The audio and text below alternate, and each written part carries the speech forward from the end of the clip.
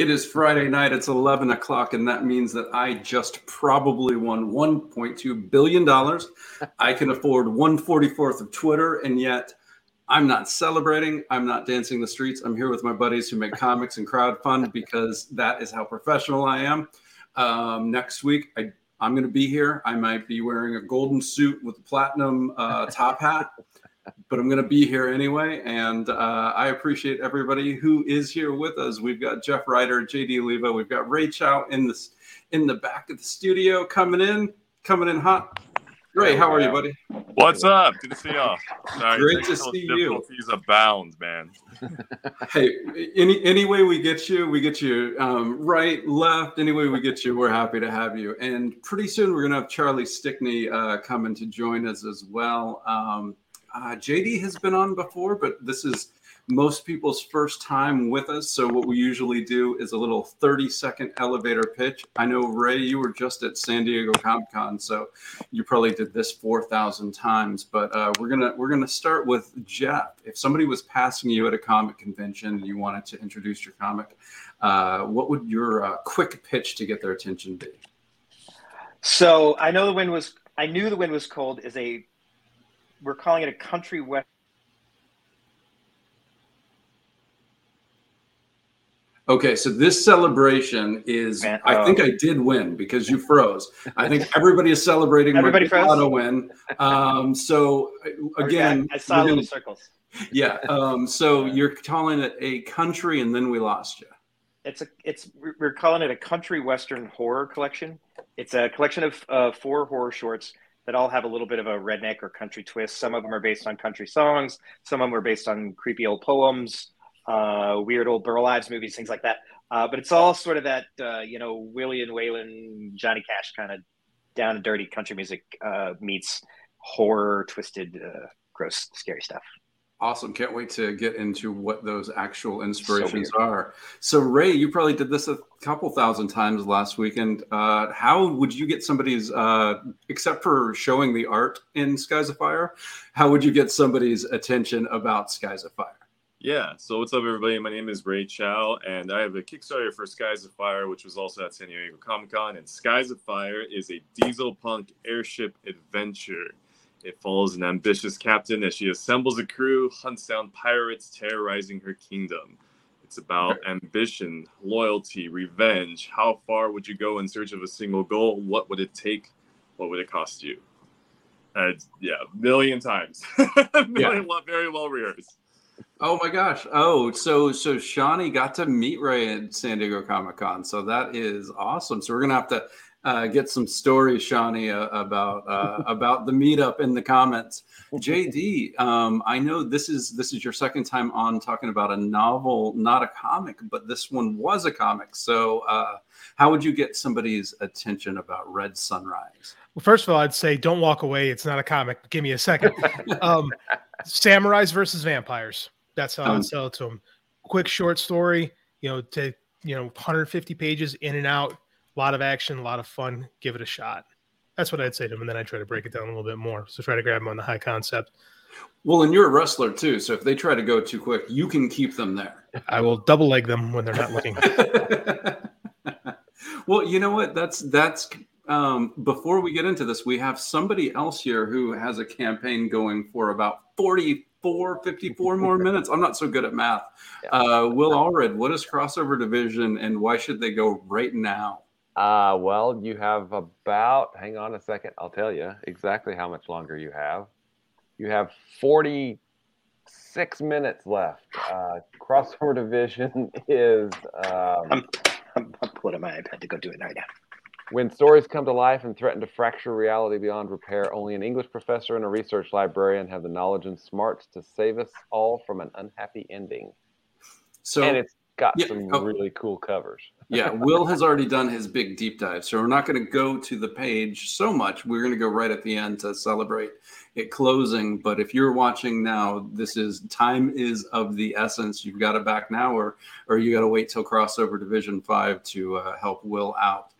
2 other campaigns that are closing tonight that I do want to share. They're not on Kickstarter. They're over on Crowdfunder. They're both within about $100 to $300 of their goals.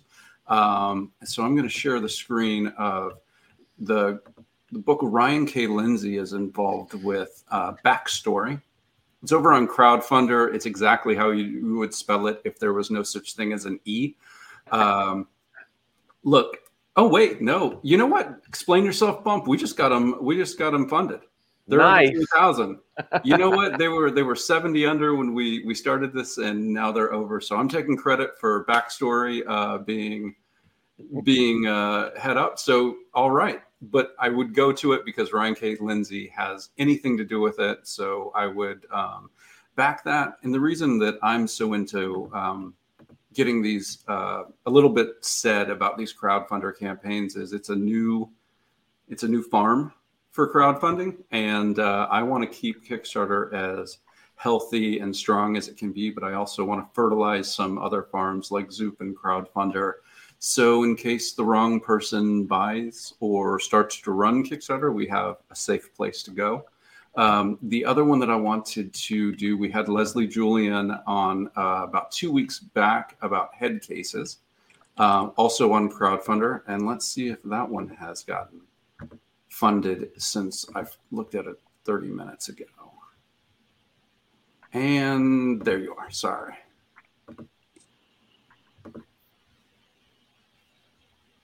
So head cases disappeared on my screen, so I don't know where it is. They made it. They're at 3,300. All right. Nice. So Kickstarter. Oh, wait, no, they're 3.6. They're at 92%. Their goal's 3.6. Yeah. Oh, they're at 3,600 is the goal. Okay, so yeah, they do need just under $300. This is a comedy about some people who accidentally end up with a duffel bag, an assassin's duffel bag, and the head of his last job. And it just sounds really fun and enjoyable and a great adventure. So I just wanted to talk about these campaigns that are going to close really quickly. And now let's talk about some of the books that are here. JD, why don't we talk about the novel and what its genesis was? How did Red Sunrise first come into the world? I first conceived it way back when I was in college. I was a double major, did film and media on one side, and I was a history major on the other. And I emphasized in Asian history. And I was sitting in Japanese history class, and we were talking about the Tokugawa shogunate. And I said, that'd be really cool if the shogun was a vampire. There's just this note that I made in my notebook as I'm like 20 and daydreaming in class. And that idea just stuck with me forever. And I just would jot down notes, and I never really did anything with it. And then about 2016, I decided to really kind of jump in and try to do the Kickstarter comic thing. And I was workshopping some ideas with some friends, and that one got some attention. People were like, hey, this one sounds really cool. So I did it. That's how I met a bunch of you guys, man. I was working with Tyler James and doing that whole thing. And I crowdfunded the first issue of Red Sunrise way back in 2017, fulfilled that campaign, and had a falling out with the artists. So it never really got finished. It never got I tried to bring on another guy to finish the art. And it was all right. It was good, but it just didn't work. Like, it was just far too different. So I was like, this just isn't working. So I kind of put the idea away again. And then I kind of remade myself as a fiction writer. And that's kind of where I've had a lot more of my success recently. And I ran a successful Kickstarter back in the spring, and, talking to Russell Nolte, he's like, hey man, you got to do these more frequently. You need to put stuff out. So I had this story. I'm like, you know what? It's time to finish it.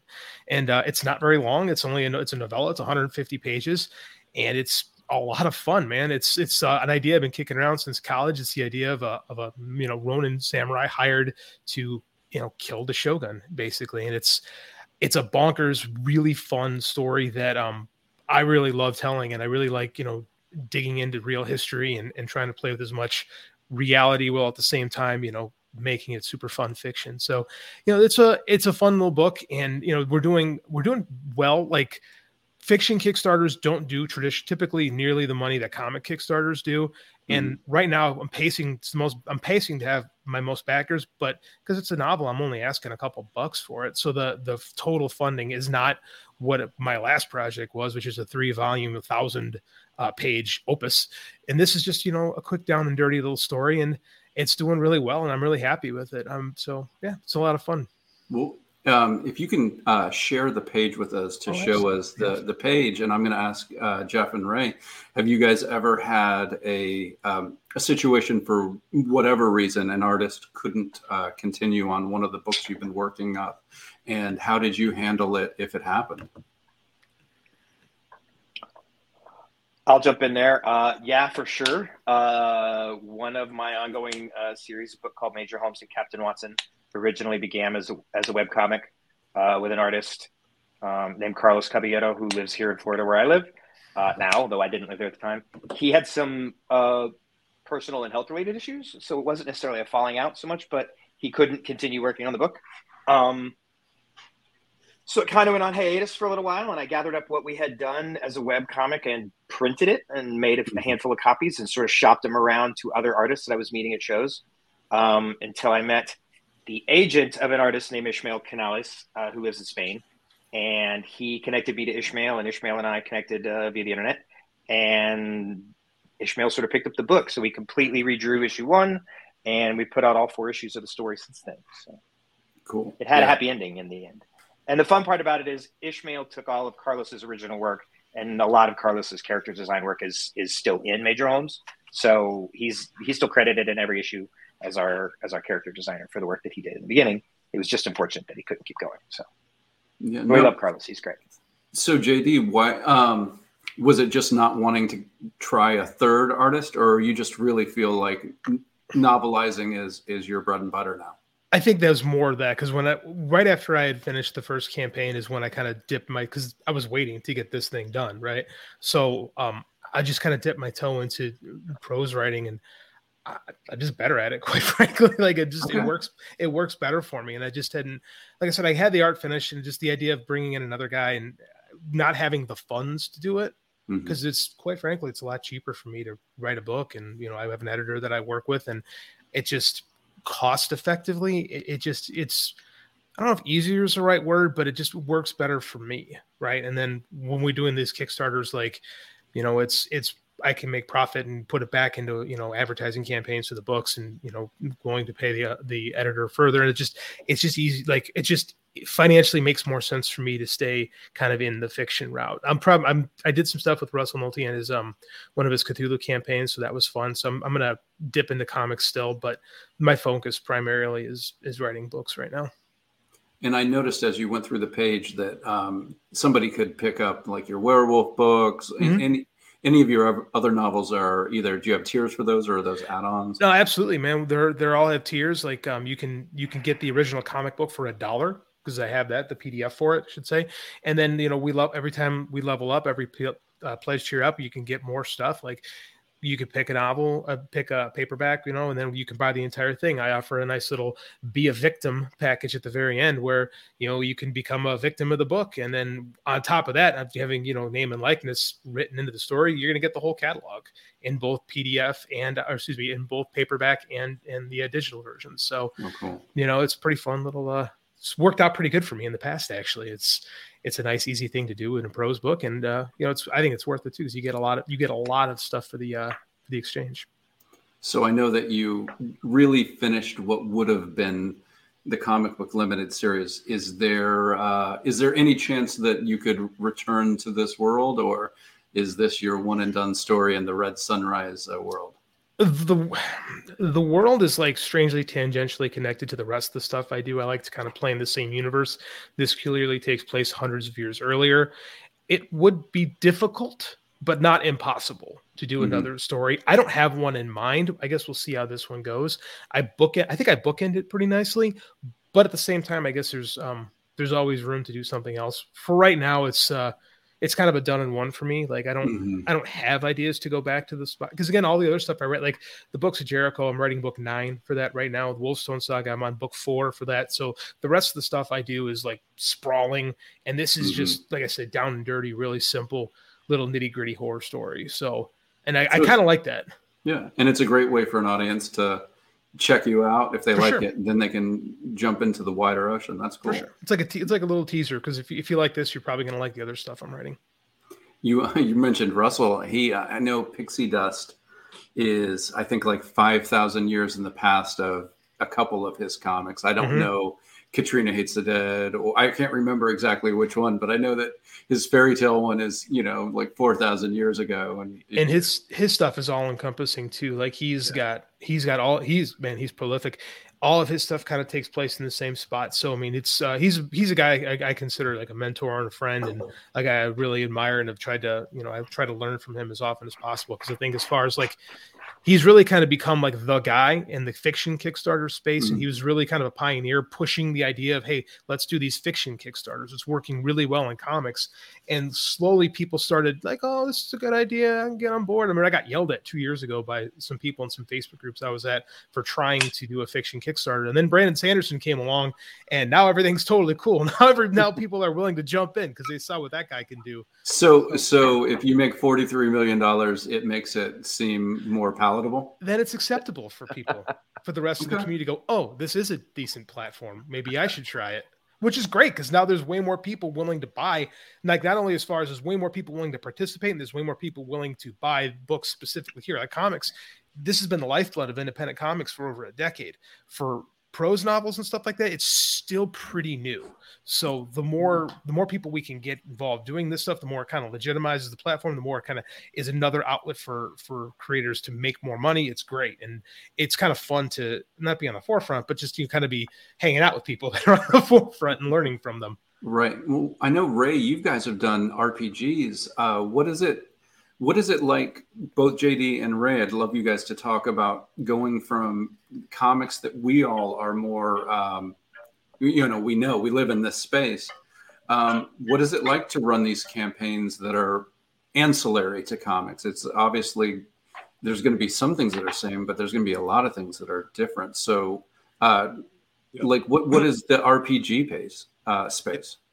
So what I learned at San Diego Comic-Con, I have one copy of The Wild Sea. So this is the RPG that I'm going to Gen Con with next week. And I had like my advanced copies. So I was trying to push pre-order sales, right? So sell the book plus shipping to them. And when my boats land, I'm going to ship them. This was at Comic-Con. So I definitely learned that there is a crossover in terms of like the audience for at least at San Diego Comic-Con. But I think it'll apply elsewhere too. So that for sure. And then for me, it was a lot of learning the community of RPG, because like I felt like I had a lot to prove because I was like new to the space, and like I wanted to meet people, and I kind of engaged in the RPG community in a way that like I never did, to be honest, with the comic stuff. Because with the comic stuff, it was just sort of like just diving headfirst into it.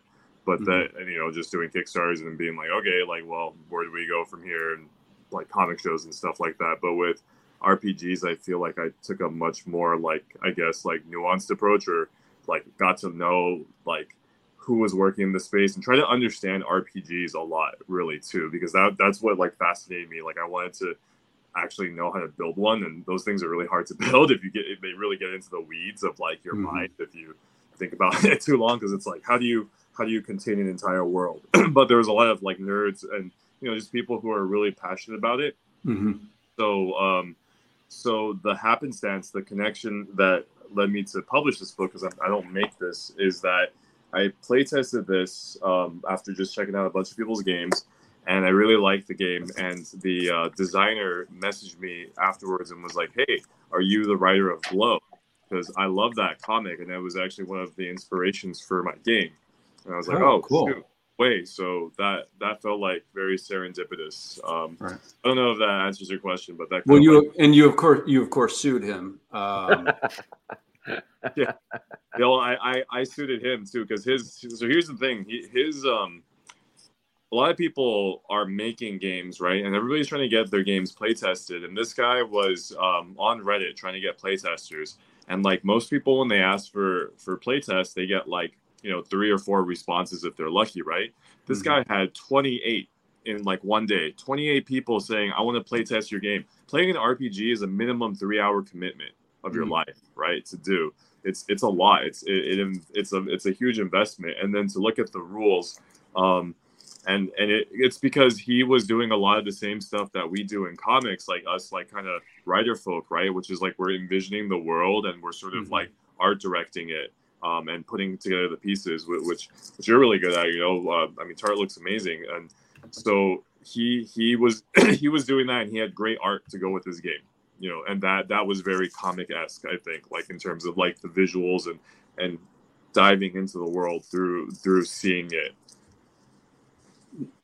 Yeah, it's a space that I every time I've sat and played one, it's been like 30 minutes of kind of like my eyes rolling back, and then we get into it, and yeah, all right, now it's now I got it, and it becomes fun. But it is, I can imagine, hey everybody, it's as hard as it is to say, hey, could you read my comic? That will probably be 20 minutes of your life, hopefully 40 if you read it again, but an RPG is a bigger cost. But I have some news. That guy, Charlie, you are here. Hey everyone. Yeah, Welcome. I'm here, and I'm sorry I'm late. So if everyone could just start from the beginning again, and just give your pitches and take it from the top, that would be great. Okay, guys, it is Friday night. It's 11 o'clock. Explain yourself. Now, even though I just won $1.2 billion in the Mega Millions, I'm still here because I love comics, I love crowdfunding, and I am a professional.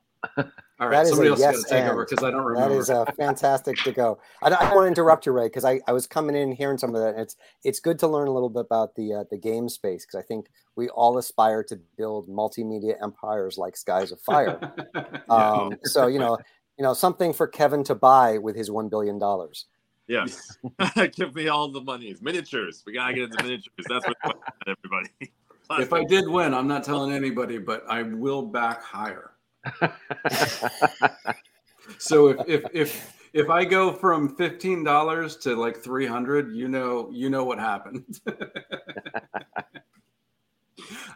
So we're on the Red Sunrise novel, and basically you had said that the space with the other writers was kind of hostile to Kickstarter at the beginning, but did you find readers were open to the crowdfunding experiment with novels? Fortunately, my newsletter was basically a lot of people that I met that I got in contact with when I was doing comics. So there are a lot more people that were receptive to it. And over the last 2 years, that has been a change. Like my backer count has gone up with every project. It's not comics. Like there's not as many people for the most part, unless you're Brandon Sanderson. There's not the big pool with people willing to back independent fiction through Kickstarter, but it's growing. It's growing exponentially over the last year. So yeah, there were more people that were willing, and like it's just not the way it's done. Not even traditionally, because traditionally publishing, you think, get an agent, those kind of things, but like the Amazon route, because like because I jumped right from learning how to do comic Kickstarters and okay, this is how you're going to make it on Amazon. And I was that for a year. I'm like, this is a nightmare. Like I don't like doing it this way. This is not fun. It doesn't work for my creative process.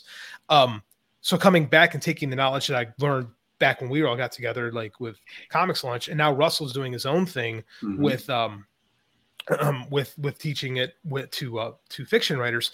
It's making more sense. It's finding a way. It's making it work a lot better now. Like I said, just in the last couple of years, that's changed. And readers don't care. Like it's like with comics, you've always got people that I read Marvel, I read DC. Like nobody says, "Well, I only read books from Penguin Random House."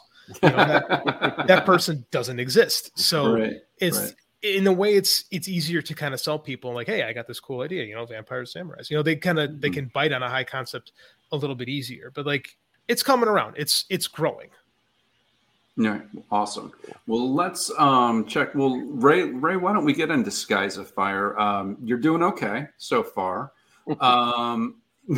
Skies of Fire, I came across, I think, either your first or second campaign. I think it was your first campaign, and the story is awesome. I never want to downplay the story of Skies of Fire, but I just have to say that the art on your book is as epic and gorgeous and amazing as any single comic I have seen in the last decade.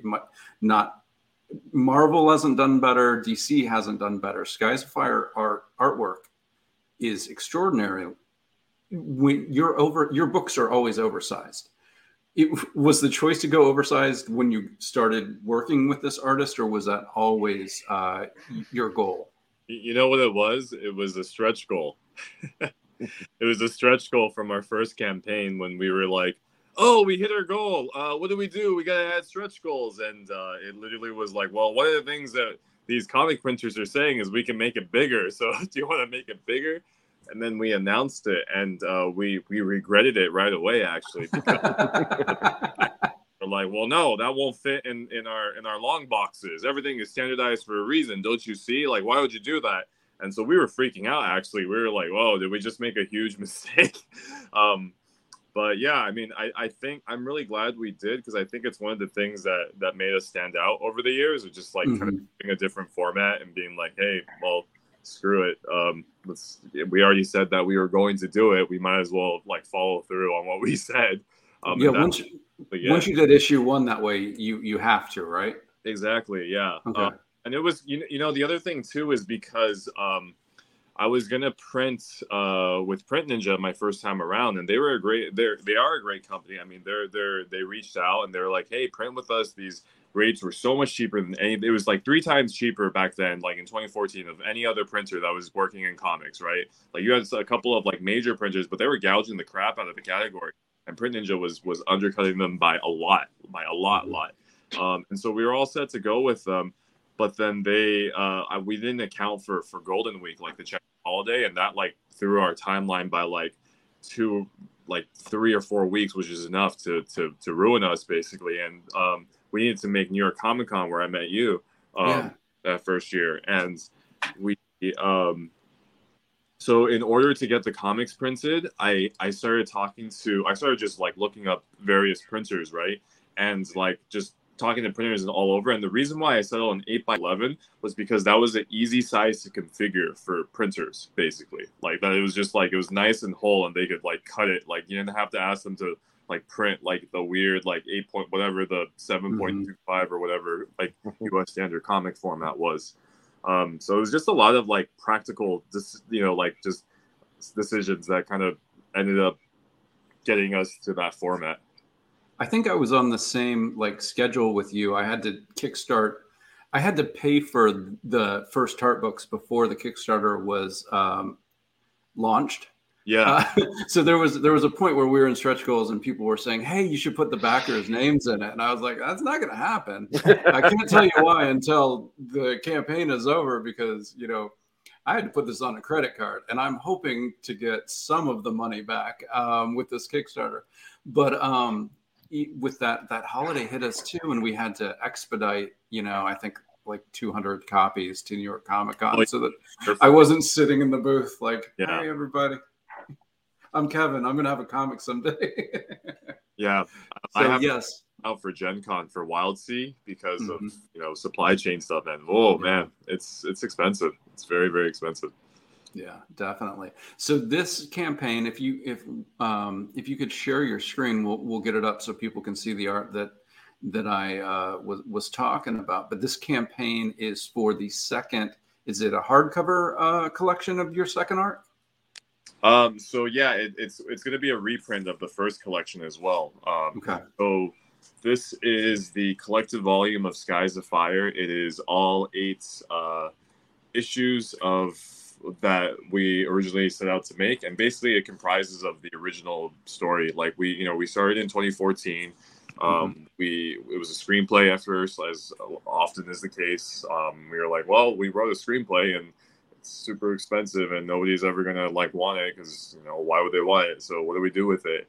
And I had the brilliant idea to Vince. I was like, Vince, we're gonna turn it into a comic, and we turned it into a comic. And like, we sort of were like young and naive, and I think that's why like the quality like really is like uncompromising, because we were just like, we're gonna make the best thing ever, and like it doesn't matter what it takes, we're just gonna do it.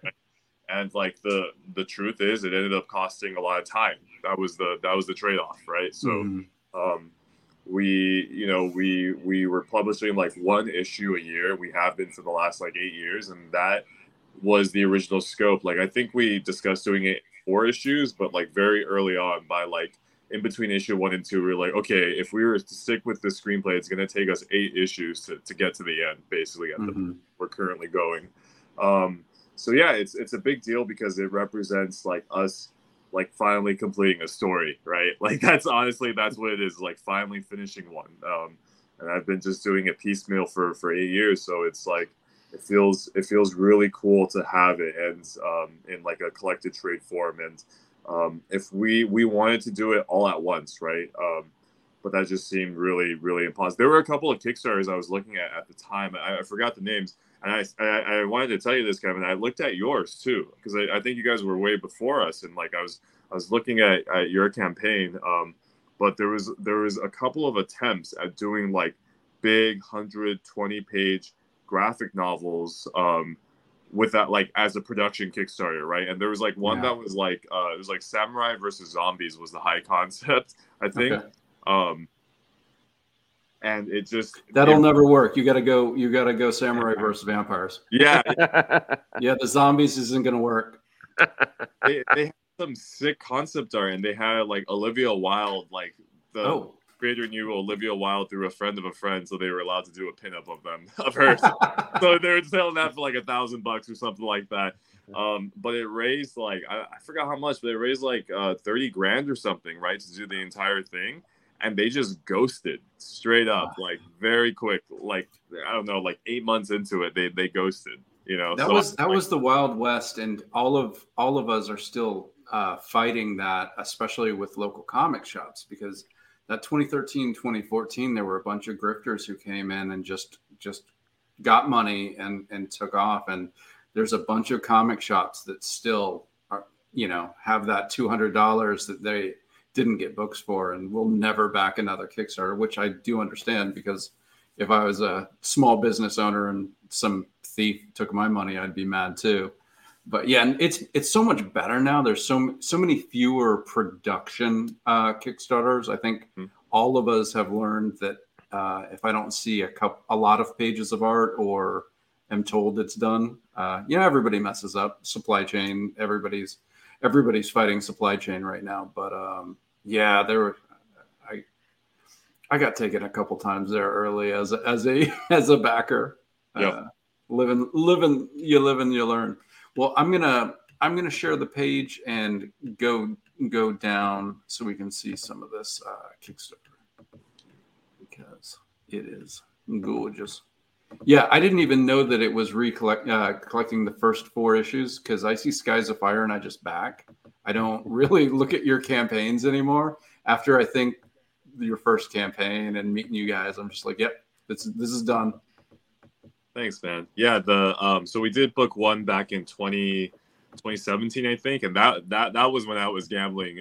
Kev, that was I did the same play with Tart. Like, I paid for the books so I could have them for San Diego that year, like way in advance. And I was like, oh crap, I need to pay this soon. Like, there's a lot of money. Can I ask how brave you were? Because I was a coward. I had to. I think our bill was like $6,500.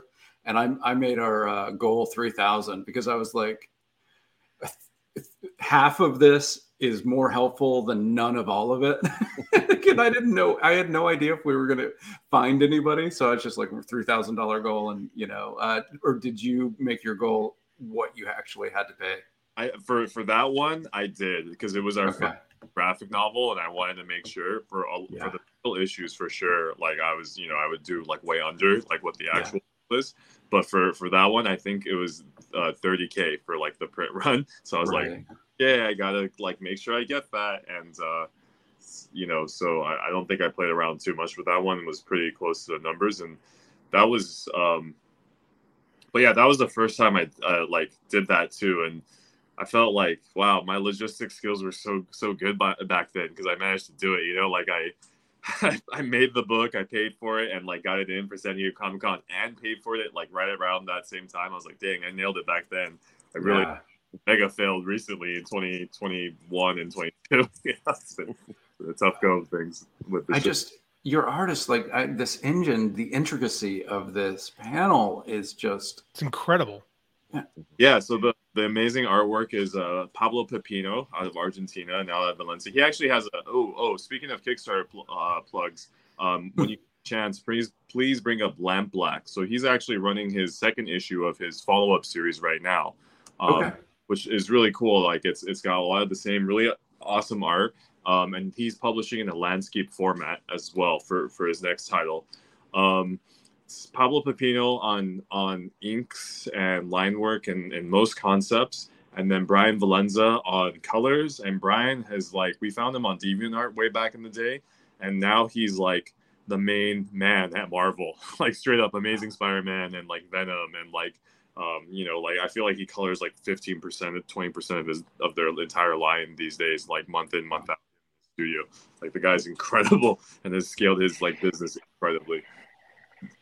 And then we have we have a bunch of concept artists too. Alex McCord, Joseph Vandal. Overall, we have maybe, I don't know, 15, 20 artists touch the project by the time we got to this point with, and that's including maybe the variant artists as well. But we do stuff specs, we actually design a lot of the ships. We get them done. So Alex McCord is an engineer, and he gets the specs to proportion and whatnot. We've had 3D models made. We do just a bunch of art.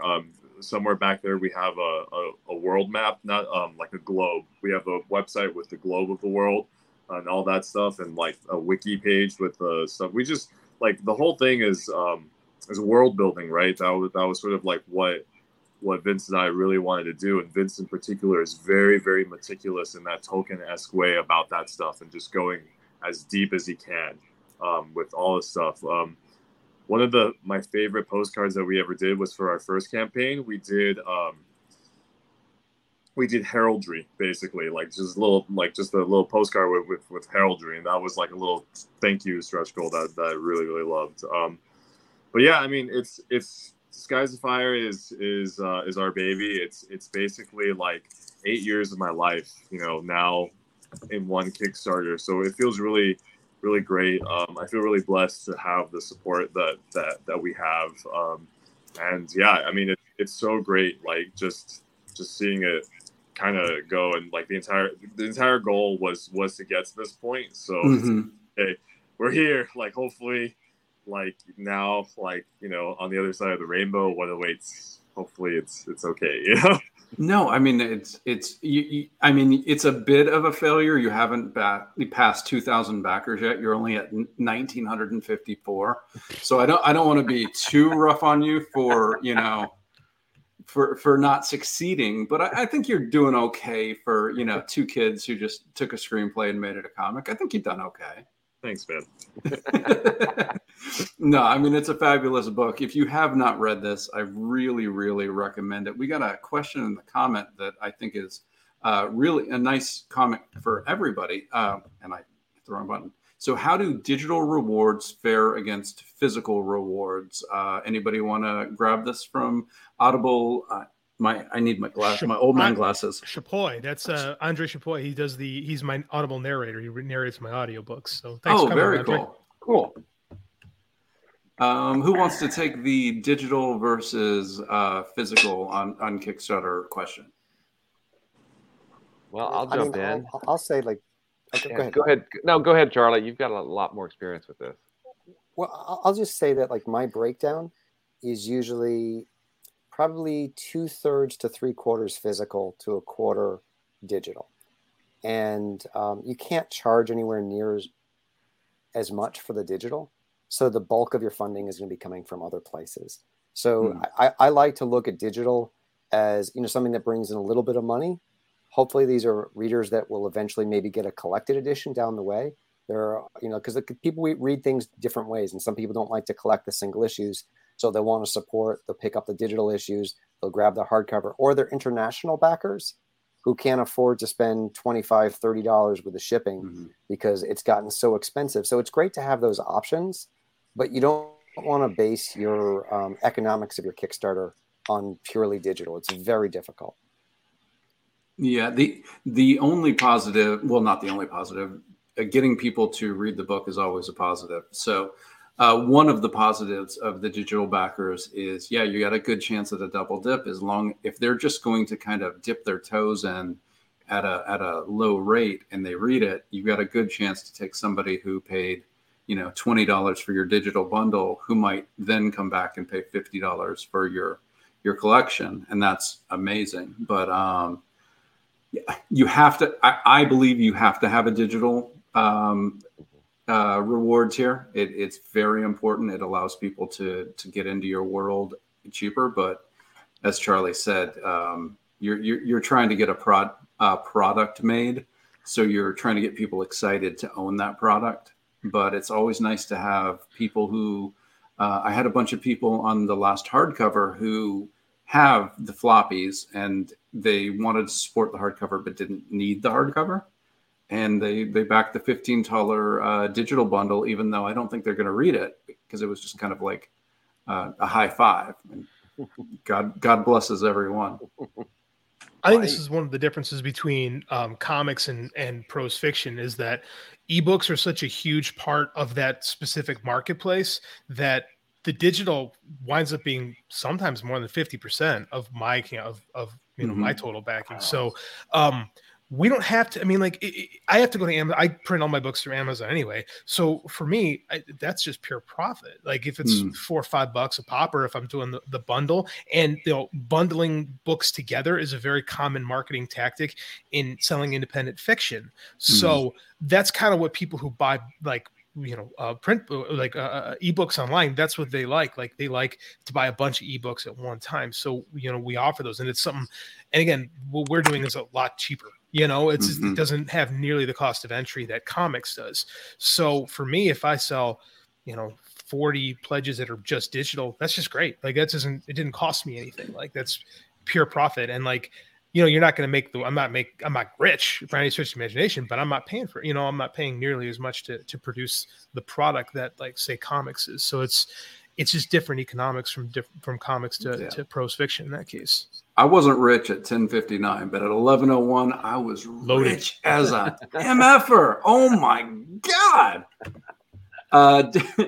Darsh Davies says, I think digital rewards help a lot when we have global backers who prefer not to have the hassle of shipping. Absolutely, with customs and the exorbitant prices, as Charlie mentioned, it's tough. There have been times where you're asking for between $5 and $20 for your book, and the shipping is between $12 and $50. And it's just like I have to charge this so that I'm not the guy burning the last 500 copies of my book. But that's great. And then Shawnee says, for me, I love keeping my floppies, especially the variants, clean and safe. And then I get to read to my heart's content with digital. That's beautiful. And sometimes you can actually add a little bit extra to a digital.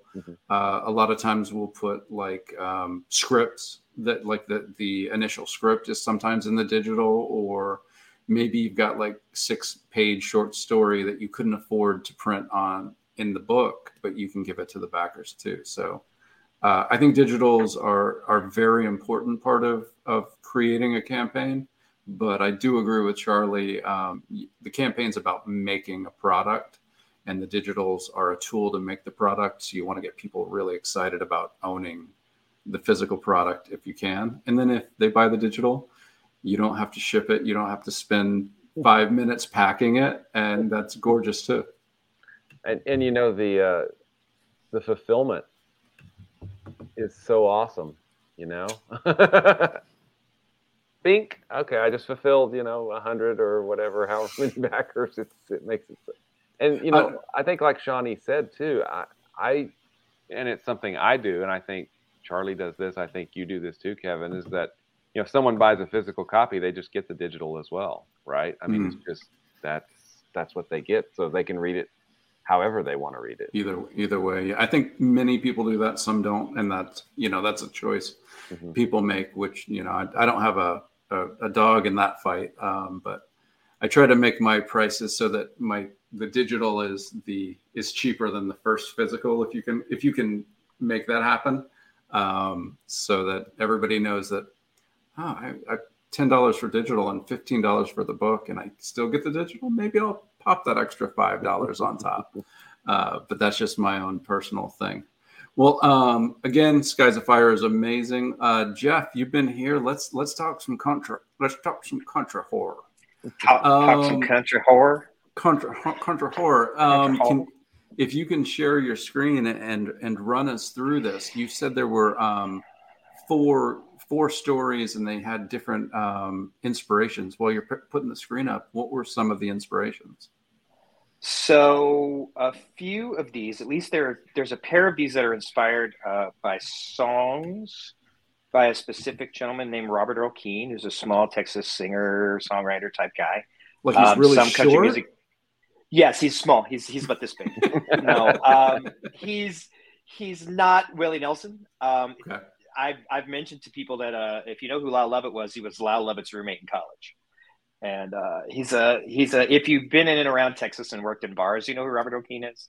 Okay. If you are from New Hampshire, you may not have heard of him. But he does a lot of funky singer, songwriter, country, swing things. He wrote a song called "The Road Goes On Forever" that was recorded by the Highwaymen. So he's been around, but he's an older guy now. But I was obsessed with him when I was in college. And he does a lot of these odd, quirky country ballads that are about really strange things. And in particular, there are two funky songs on his very first record that have always been kind of things that stuck in my head. There's a song called "The Armadillo Jackal," which is about a redneck who hunts armadillos with his car and meets a tragic end. Okay. And then, and so when I was playing around with it, I thought to myself, well, what if the reason he met such a tragic end was the armadillos got a little sick of being treated this way, and what if the roadkill could kill back? And so I met an artist named Keith Grasmick in Chicago. We did a fun short about sort of if Ghost Rider were two angry armadillos consumed in fire, and they convinced this poor idiot redneck to run his car off the road and kill himself, and then they could. Because because like to me, a sad song or a creepy song can go dark and scary with just a little. You just need to nudge it a little bit in that direction. There's another song. Did we get the share working properly? Maybe I missed this. I don't see it. Hey, while we're paused for a second, I've got about 3 minutes left on crossover division. Jeff, I saw it come. Let's do a small veer because we got crossover almost done, and this guy Will fireworks. This guy Will is guys. He beats me. He has this sweet exterior, and he is just violent. Actually, I forgot to put it up, so maybe I deserve to be beaten. All right, so I'll find it. So Will, you got like 3 minutes left, and 2 minutes. Yeah, share it. All right, share that baby. I am very, very happy because this is.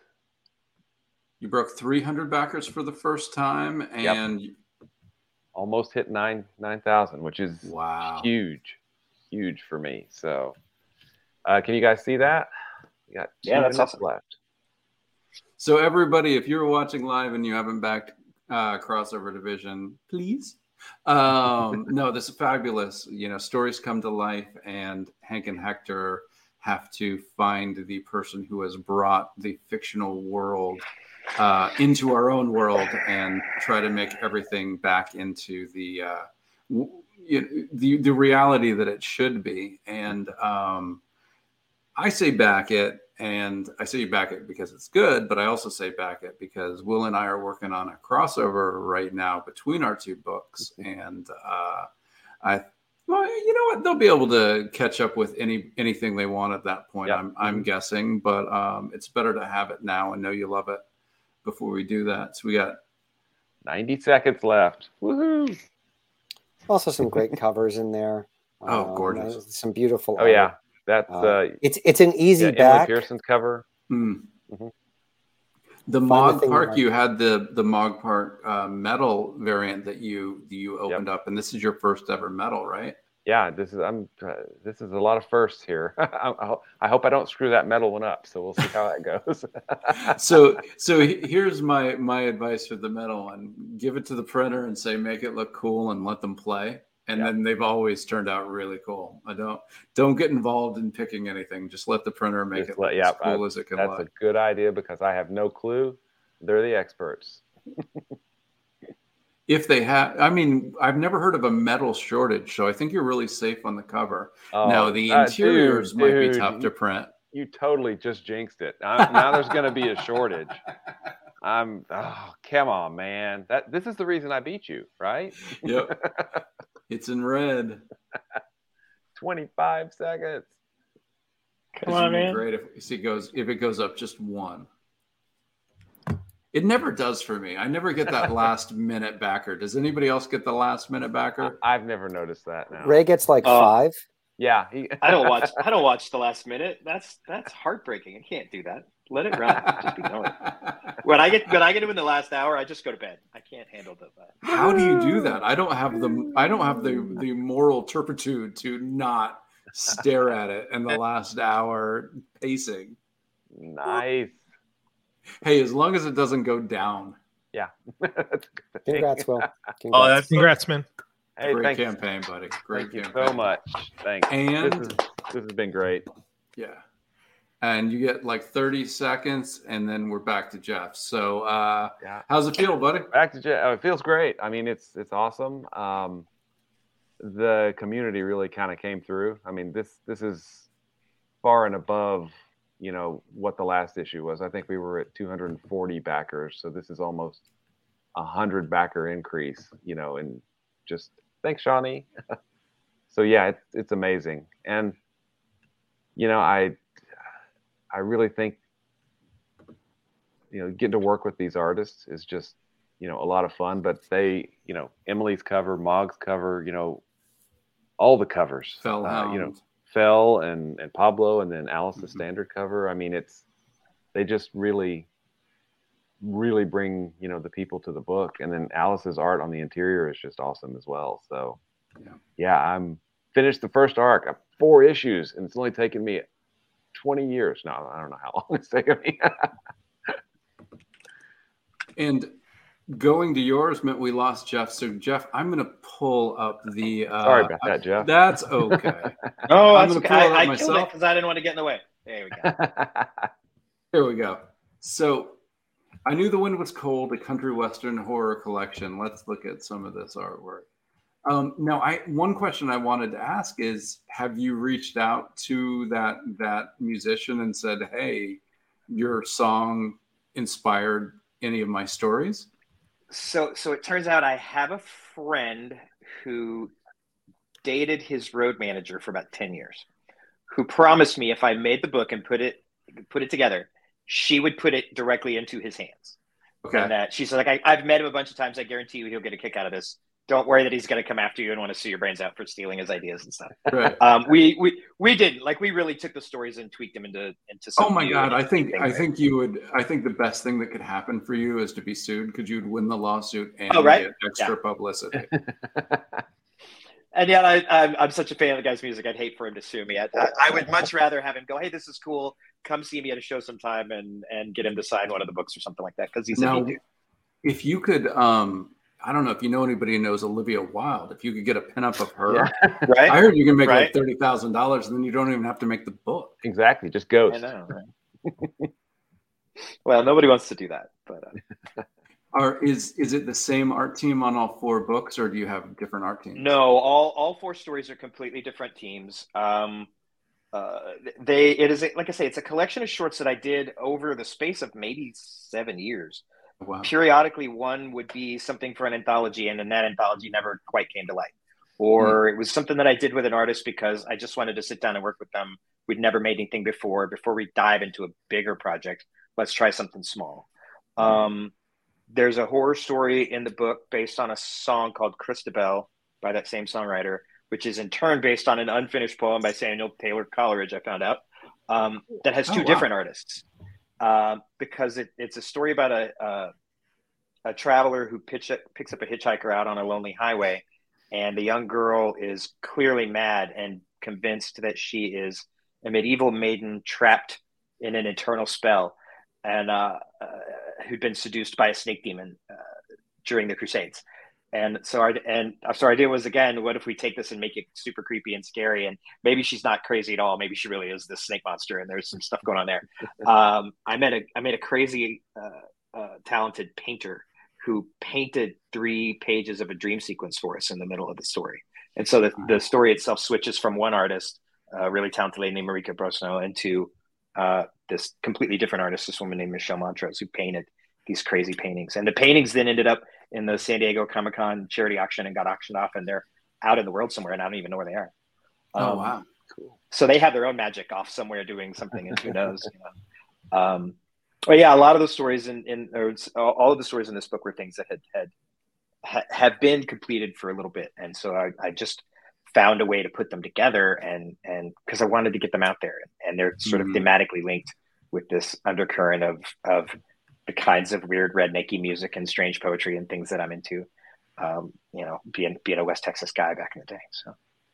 Well, it kind of sounds like, you know, what Vince and Ray did. It's like, I've got this thing that I've made and I just need eyes on it. And you're looking to make it as successful as you can, but it's almost just, I just want eyes on it. I just want somebody to read this. That's very much what it was. We had a book or a story very recently that was supposed to be part of a larger anthology, and the anthology just didn't work out for whatever reason. Things happen in comics, and stuff that you thought was going to happen didn't happen. But the story, also because anthologies are like the hardest things to do, and the people that do it are incredible. Failing at an anthology is harder than succeeding at making a single comic. Yeah. Which is why we're calling this one a collection. It's not really an anthology. There you go. It's a short number of stories. It's only 4 stories. I wrote them all. They're drawn by different people. But it's me it's also sort of a prototype for me. I'm going to consider possibly a larger anthology down the line, and we'll look at what that's like by starting with, you know, a nice 44-page book that has a collection of stories in it. So we'll see how that goes. A quick question for you: are you going to go with a spine on it, a perfect binding, or are you going to go with the traditional? We want to do a perfect binding. It's only 44 pages, and some of it is back matter. If we raise an incredible amount of money, I might add one more story to it, and that's a super stretch goal that we haven't quite gotten to yet. Cool. And then today, on my way to work, I conceived in my brain a way to turn Kenny Rogers the Gambler into a 2-page zombie story.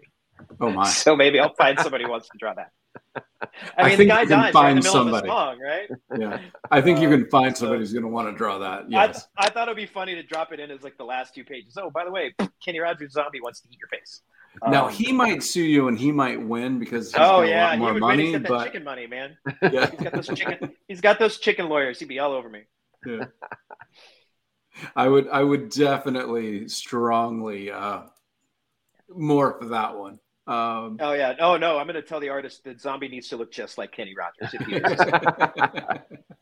yeah. So no, that's a great.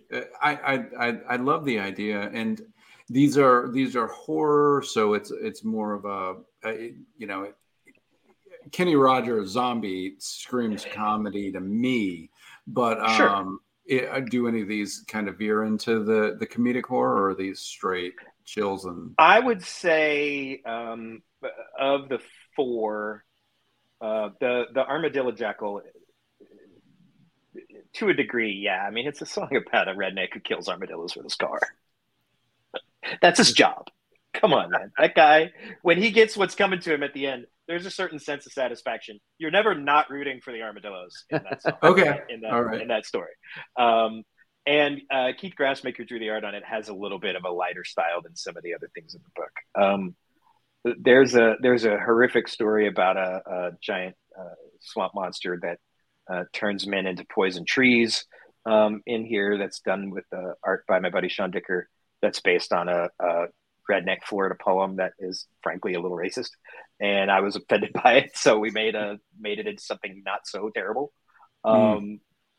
It's also about what turns out to be the most poisonous tree on the planet. There's a tree that grows here in Florida that you can't even approach it downwind when it's blooming. I never even heard of this thing. And which one? Because I live down here, and I'm afraid. It's called the Manchineal apple tree. They grow in certain parts of Central America, and it turns out in South Florida. And there's an old Burl Ives film called "Wind Through the Everglades," which was also one of the inspirations for the story. It's about bird poachers. It's kind of a proto-Western story, and in it they tie people to this tree where the sap, and this is real science. The sap is so poisonous, if you stand under the tree while it rains, it'll burn your skin off. Oh my God. And in the story, they tie a guy to this tree and like to murder him. like these gangsters. This is how they take this guy out. These bird poaching bad guys. And it's Burl Ives, who's supposed to be Santa Claus. It's so weird. But I was fascinated by the concept of this tree and like why there would be a tree that was so horrifically poisonous. And again, we turned it into like, if a demonic spirit of the swamp dragged bad men into the swamp and made them into these trees, and the trees are bad for a reason. And we have a tree in our neighborhood. It has ackee fruit, which is the national fruit of Jamaica, and as part of their favorite meal is ackee and saltfish. And if you grab an ackee off a tree and bite it, you will either vomit, go into a coma, or die. You have to wait for it to open up, then cook it, and then it's safe. And this just grows. When I bought this house, it grew in my yard because we bought it from a Jamaican woman who was really happy to have this deathly tree in the yard, and we cut it down very quickly as soon as we could because we had dogs, and we kind of didn't want our dogs to die. Weird that we are, and that tree has spawned like 9 trees around us. So this tree that every Jamaican person that comes near me gets excited to see is the most prolific tree I've ever seen. And it is the scariest thing because it literally will just kill anything that takes a bite out of it. And so, yeah, Florida, you all make fun of us, but we're tough as dogs because we survive. We survive trees. Okay. We survive trees. Even the swamp we live in is trying to kill us. Yeah. So, Well, what I have to wonder is like, how does that become your favorite food? Like the thing that you try and it makes you vomit or go into a coma. You're like, you know what? Let's wait a little bit and try that again. Right? The first guy who licked the frog also had ackee and saltfish. That guy is just courageous. But no, so I think that's awesome. I can't wait to read your collection, not your anthology. That's right. And Charlie, you want to talk a little Glarien? Yeah. Well, I'll get there in a second, but I want to start with something that's it's a little sappy, but it's also, I think, really kind of interesting in the sense that there are people who watch these shows to learn about Kickstarter, right? They learn about crowdfunding, they learn about comics. And I would have to say, like, the 2 most important people to my Kickstarter journey are actually here on the stream, which is you, Kevin, and Ray.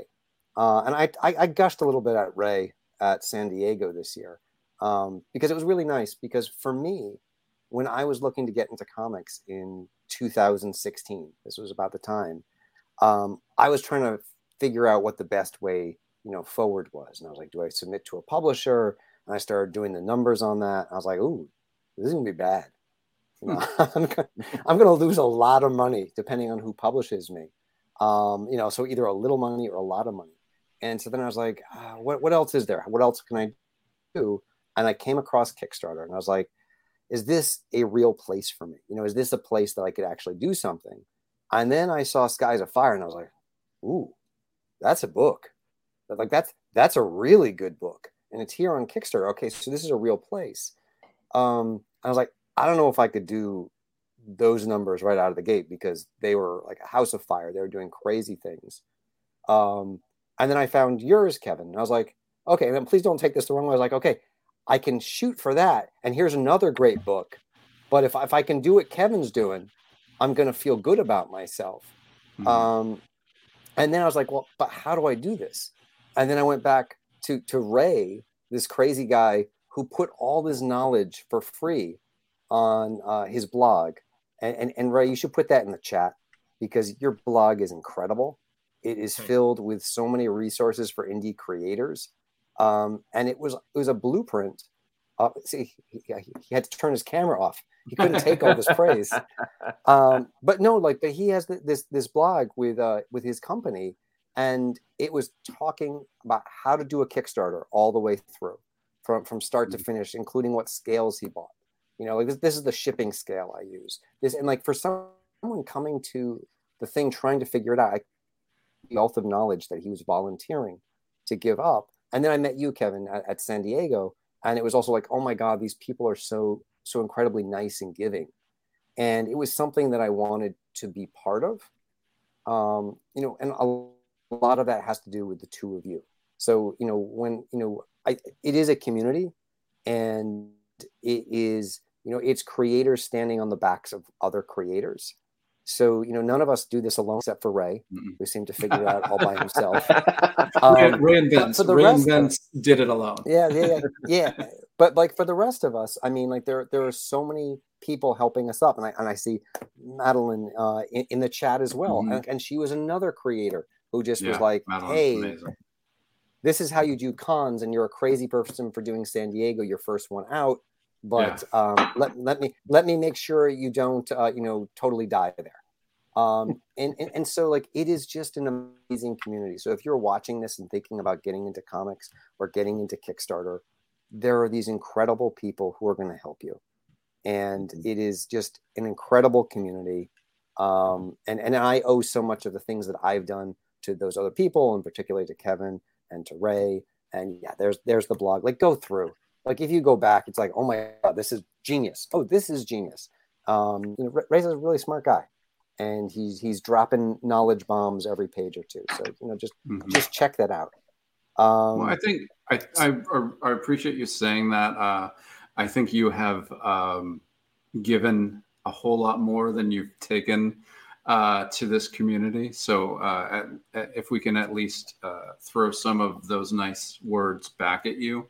But I think that we all help each other. No, we don't all help each other, but there is a lot of people in the community who are more willing to help you than you might expect when you start out. I think the best advice I ever got, my buddies at Creature Entertainment, when I was worried about running a Kickstarter because it might fail, Juan said the worst possible outcome of a Kickstarter is a 30-day free advertisement for your book. That's the worst outcome. You get no money, but for 30 days, people hear about your book. And that gave me the ability to jump off the ledge, because even if I landed, I was going to land safely. So don't be afraid to ask people.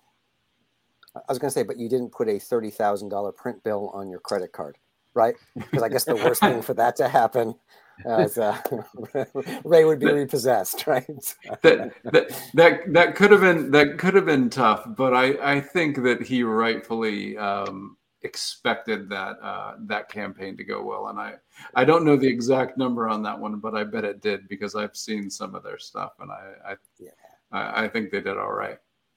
But no, it's a great community, and I'm extraordinarily happy to be part of it.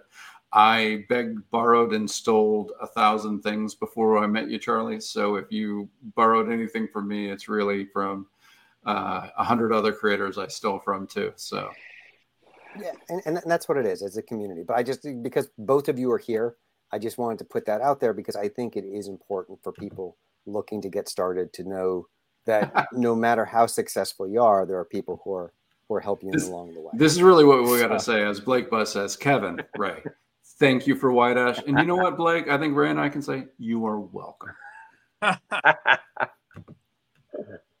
So 100%. All right. So let's do it. I'll Let's just get very into Glarien. go into this.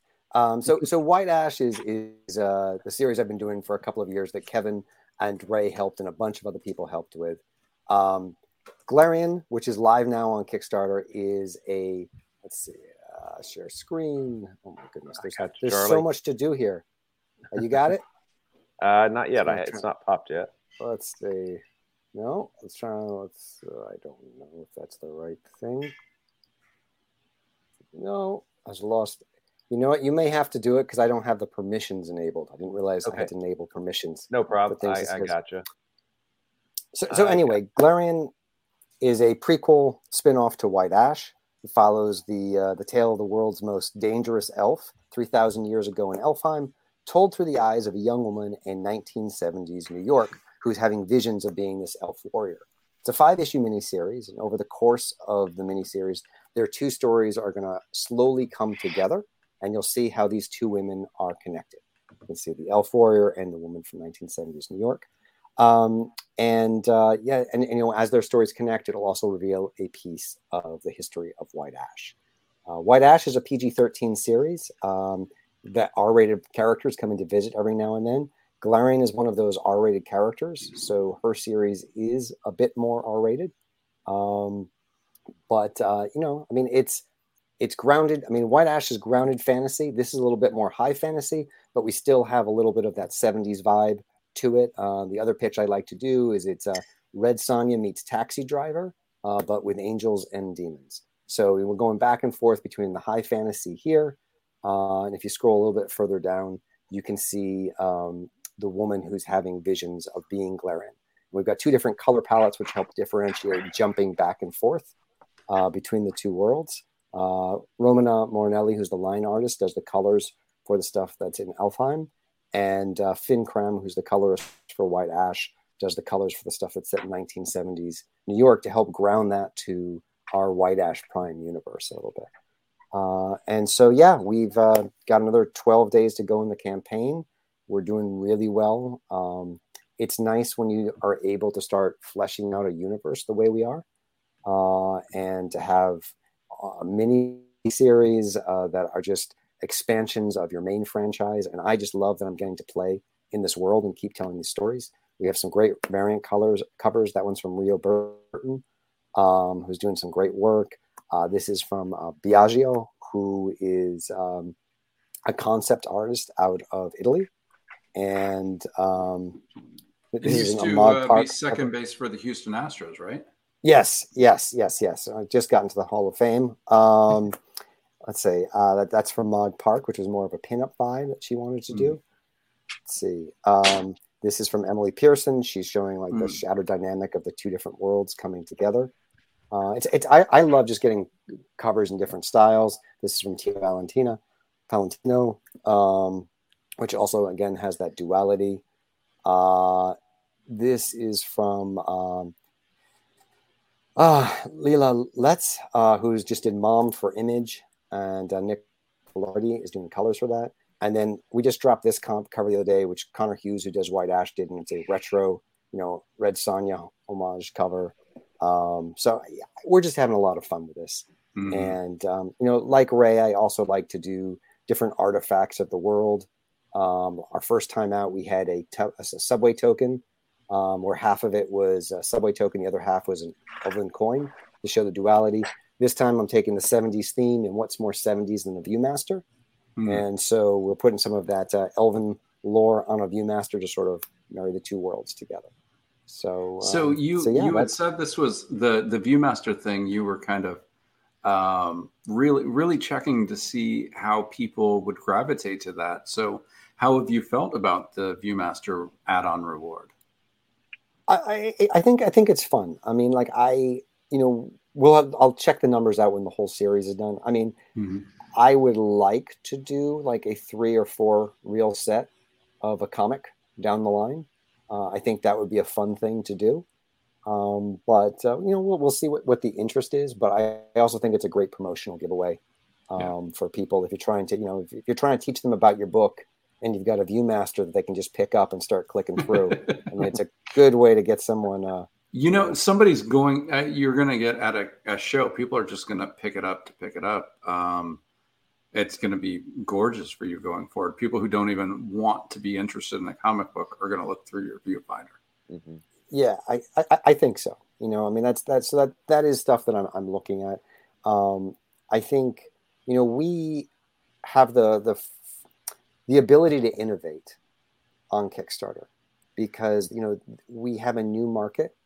We don't have to follow the same paths, so we get to play in ways that you can't do in the traditional market because the retailers are the barrier there, and they don't know what's going to sell in their stores, and so they're it's difficult for them to take a risk on new things. But I think that we as creators can just try lots of new things and see what works. And go ahead, Will.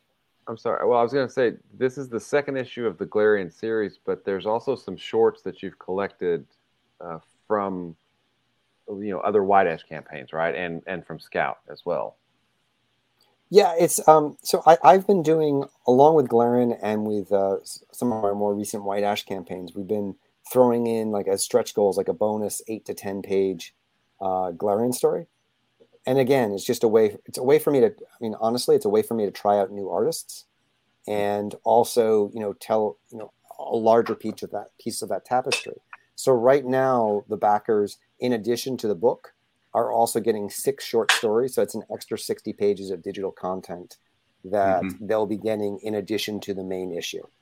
So, I just keep trying to build up that library as well of content, but it's a big world. We're pushing 400 pages right now in terms of content for White Ash and Glarien, and hopefully by this time next year we'll be closer to 600 to 700 pages worth of content. Yeah, Shani says what I'd look forward to is listening to parents try to explain to their younger kids what a viewfinder is. That should be a fun experience for you when you do this. Yeah, it's like an iPad that has a click tab instead of a home button. But I actually still have my ViewMaster box from the 1970s that still has like 10 to 15 different stories on reels. I got you beat, Charlie. Somewhere in this house, I have a viewfinder from like 1932. My wife's mother saved one of her parents' childhood viewfinders, and it's like it's really neat. It's really cool because it's very mechanical, very almost like a typewriter type of a feel. So if I thought I could find it, I would, but I can't. So I'm just telling you, it's really neat. But there's probably very few 70s cartoons on that ViewMaster. I can tell you, I went through over and over and over again, and I could not see, Captain Caveman anywhere. Yeah. Yeah, I actually one of the ones I know for sure I still have is like a claymation version of Bram Stoker's Dracula from like the 1970s that someone did. Yeah, it's really cool.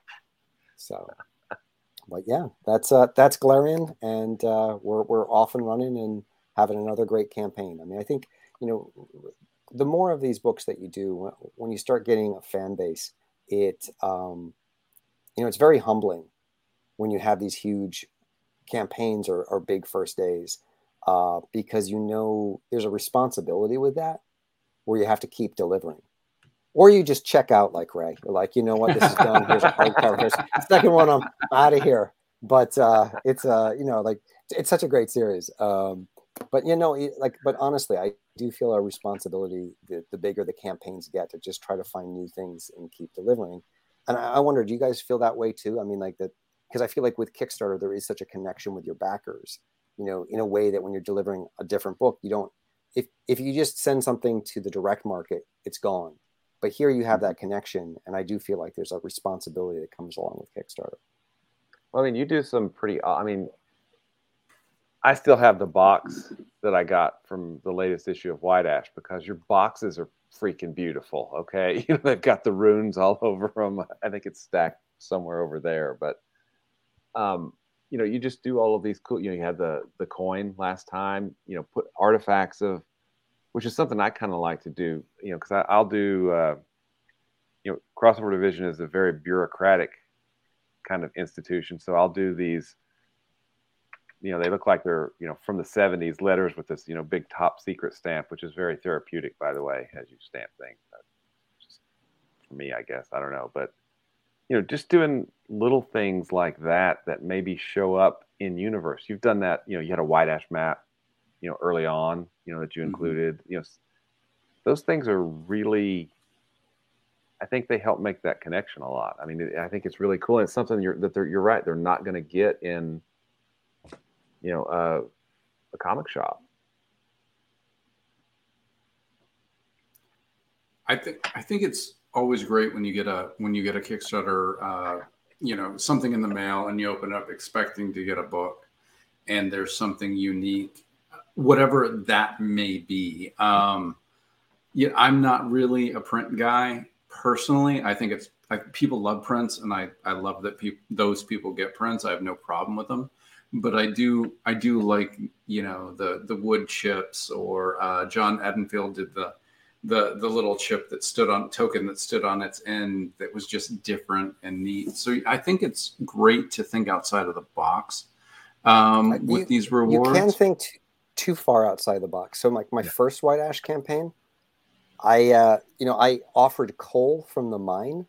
Oh my! Where you could actually get a piece of coal that came with a certificate from like White Ash Alden Mining Company, and so like I got this gigantic, like, ordered coal, and it came to the house, and my wife is like, "What are we gonna do with all this coal?"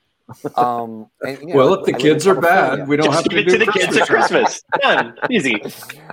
But like, yeah, like she's like, "Isn't that toxic?"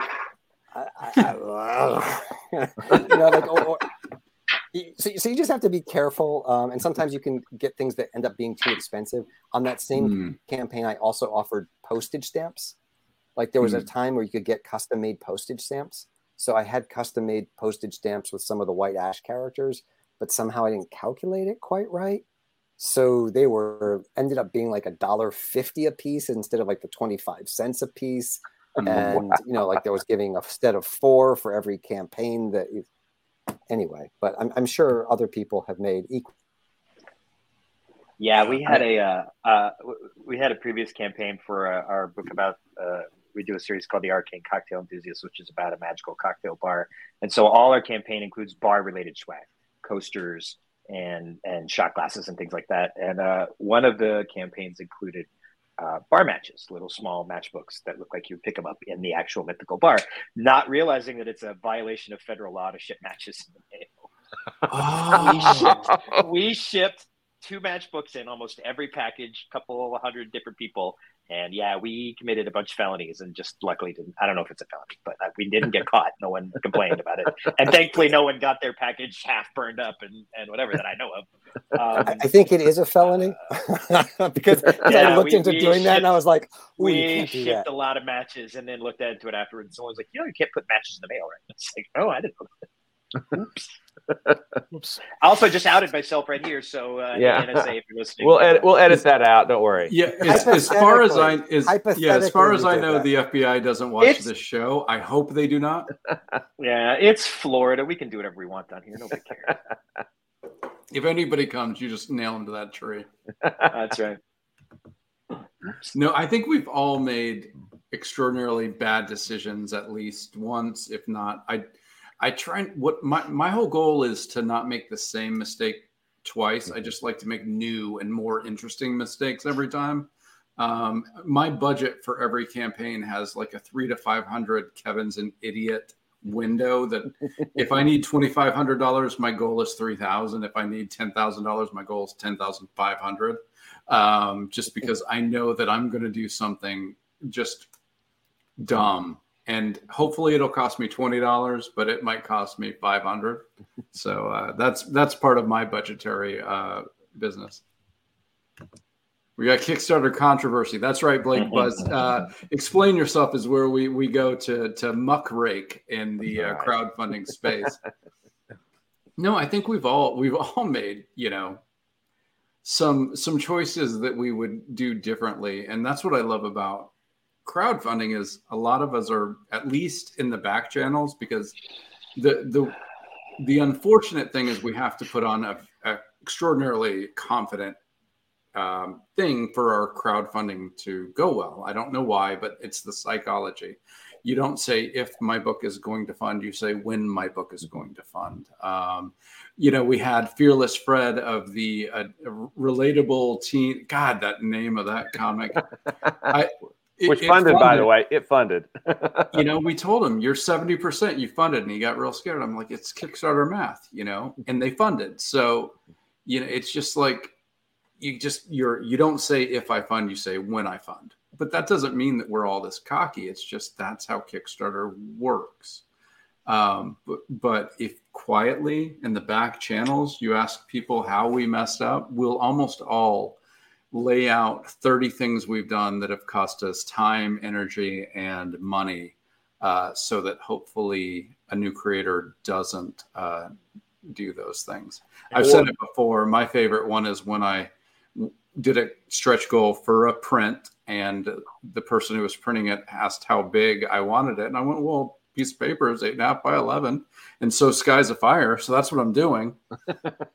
And not realizing that then I had to rebuy every envelope that I was going to ship the Tart Trade paperback with, because the print was that much bigger on both sides than the book I was printing. So there was $600 in shipping supplies just because I didn't think to measure the book that we were going to print.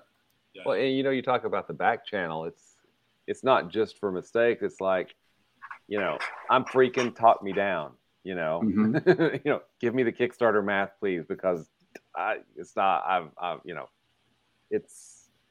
we're all definitely fallible humans, and at least this fallible human depends on the help of the community a lot. Yeah. Well, I kind of want to lean on, we've gone through each campaign. I want to lean on Ray and Charlie. You were at the first San Diego Comic-Con in 2.5 years. What was the experience like? How did you enjoy it? Did it? Jeff, were you there too? I was there. Yeah. Oh, actually, I saw your panel with Terry Mayo, Troy. That was a great panel. That was really fun. That was good. So you saw Terry Mayo's panel with Charlie Stickney. With Charlie Stickney. Well, it was with a whole bunch of awesome celebrities, and then on the end of it said, and some dude named Charlie, and I was like, I bet that's Stickney. Honestly, you had said that guy, I would have jumped out of my chair and no, Kevin, like that's actually more apt, because it was like Matt Hawkins, it was David Walker, who just won 2 Eisners the night before. And I'm sitting on this panel being like, yeah, it's great to be here. Hey, they invited you on the panel. You deserve to be there, no matter how it felt. Well, and I heard great things about your Kickstarter panel too. I mean, Kat was on there with you. Oriana was on that panel. I've heard really good things about it.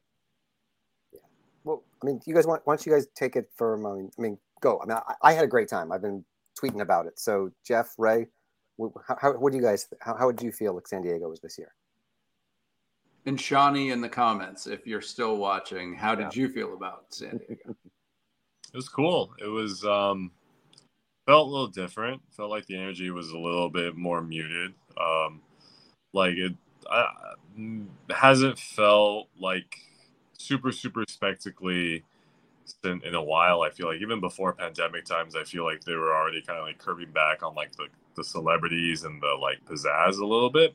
So definitely a little bit more this year. No Dark Horse. That was sort of like big anchor booth. Bunch of like kind of up and comers in kind of that space. Felt good. I mean, like first time back in a while. It was great seeing everybody. I felt like I'd been really disconnected from the community for a long time. So it was great, like kind of reconnecting with everybody, talking to Charlie, talking to everybody around. That was awesome. Sales were good. Sales were not as great as before for me, but still pretty good. So I wouldn't, complain about the foot traffic too much. Felt like a little bit muted at times. And outside it was still like crazy. Outside it was still San Diego Comic-Con with all the madness, in Gaslamp and all that stuff. So yeah, I don't know. I had a good time. I was mostly like boothing, and I had a couple of kids who were going, who helped me booth. Some former students of mine, and they're like 2 of them are 19.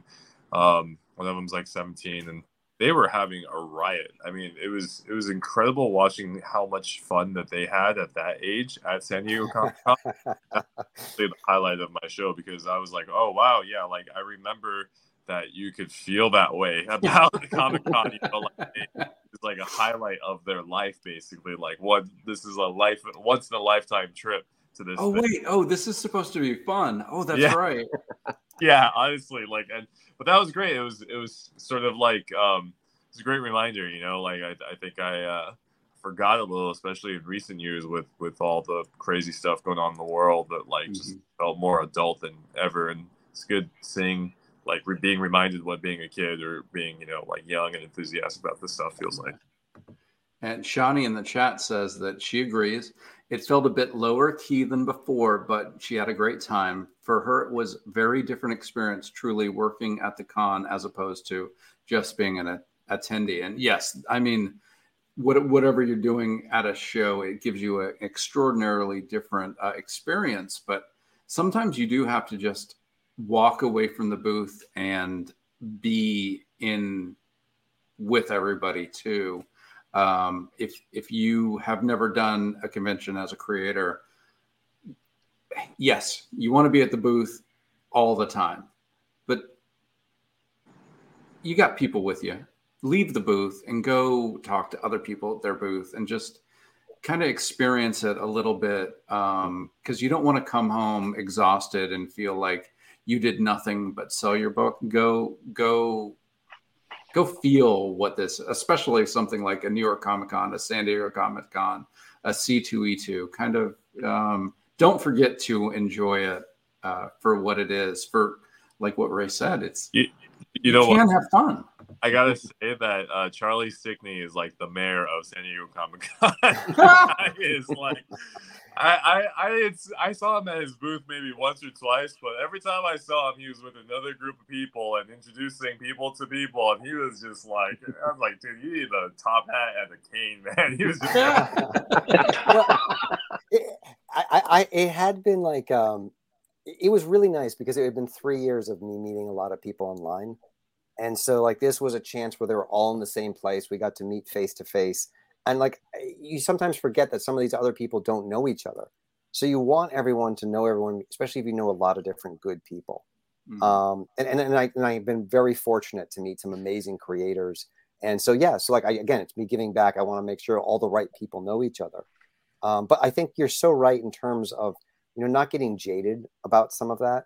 And in my booth this year, when I was not there, which, as you seem to think, it was like only partially during the convention, I had Mick, who is one of the artists who drew White Ash, and he's from Arkansas. And it was the first time he had been to a convention that was like outside of Arkansas / the Midwest. Like he had never been to a big convention before. And so he's at San Diego and he was just over the moon. And it was wonderful to see the convention through his eyes. And just hearing him like talk, I met this person. He's like, don't let me leave the booth because I'm just spending all my money. And he's like, so excited to be there and see the different creators. And I'm like, and you got to go check out this person and meet this person. Like, and all these publishers are here and it's wonderful. And it is a wonderful gathering of people. And it's incredible to be able to see people. And yes, the traffic was a little bit lower, but that just gave you more opportunity to say hello. And Jeff, I wish I had known you were there. I wish you would have come up and said hello. Next San Diego. You weren't here. You were a little late. You weren't here when we were kind of meeting up. He said he did come up and say hello, and you really brushed him off. Yeah. Yeah. You don't remember that guy Charlie? that you just punched right in the face? That was me. No, I had done a lot of coke that night. Yeah, well, as you do. I ended up having to cut my San Diego trip a day short, so that was a little bit of a bummer. But yeah, it was really nice to be back, and I sort of echoing that. Plus, for me, I used to live in California. I was out there for about 10 years, and when I first started making comics, that's where I lived. So San Diego was always an easy show to go to. San Diego and WonderCon and Emerald City were like my sort of anchor shows. And then we moved to Florida in 2019, and so I got to do and then the pandemic and all that. So there were people at San Diego that I hadn't seen since the start of the pandemic that I used to run into all the time, sort of my West Coast buddies. So that was really great just to be back there and sort of reconnecting with people like Russell Vanellope, who I hadn't seen in forever, and some other folks like that. So it was really cool to be back in San Diego. It did, like most of the shows I've been to since post vaccine and shows are back, it feels muted. It feels 60, 70, 80% of what they once were. But I sort of agree at San Diego that actually makes it a little better because it was almost overwhelming before. And I kind of cheated. I didn't booth. I just sort of dropped in at a few friends' tables and said, "Hey, who's got a couple hours where I can drop down and sign some books and sell some stuff?" and I got to speak on one panel, which was great about small print comic stuff. Yeah, it was really great. It was nice to be back in the city just to absorb the vibe, like you say, of the gas lamp and all the crazy that's going on, and all the late night hanging out and just seeing people and that energy and that vibe. I'm looking forward to some of the less insane shows coming up pretty soon. But, I didn't see this comment earlier, but Youth Wasted on the Young by Audible Chef Boy. Yeah, you know what? God bless him, because I don't have the energy anymore. So I need to see joy on someone else's face to realize what that even feels like anymore. So but Jeff, you're in Florida. Have you done any of the shows down here? Have you done Dragon Con's Atlanta, but have you done Dragon Con's Atlanta? I did Dragon Con MegaCon? about 3 years ago. That was a ton of fun. I did not realize that Dragon Con is essentially Mardi Gras disguised as a Comic-Con. It's a huge party. It's so cool. Okay, I am not going to divulge this creator's name, and you'll know why when I tell the story. A creator said to me in my vicinity, yeah, I need to divorce my wife so that I can go to Dragon Con because I've heard it's so great.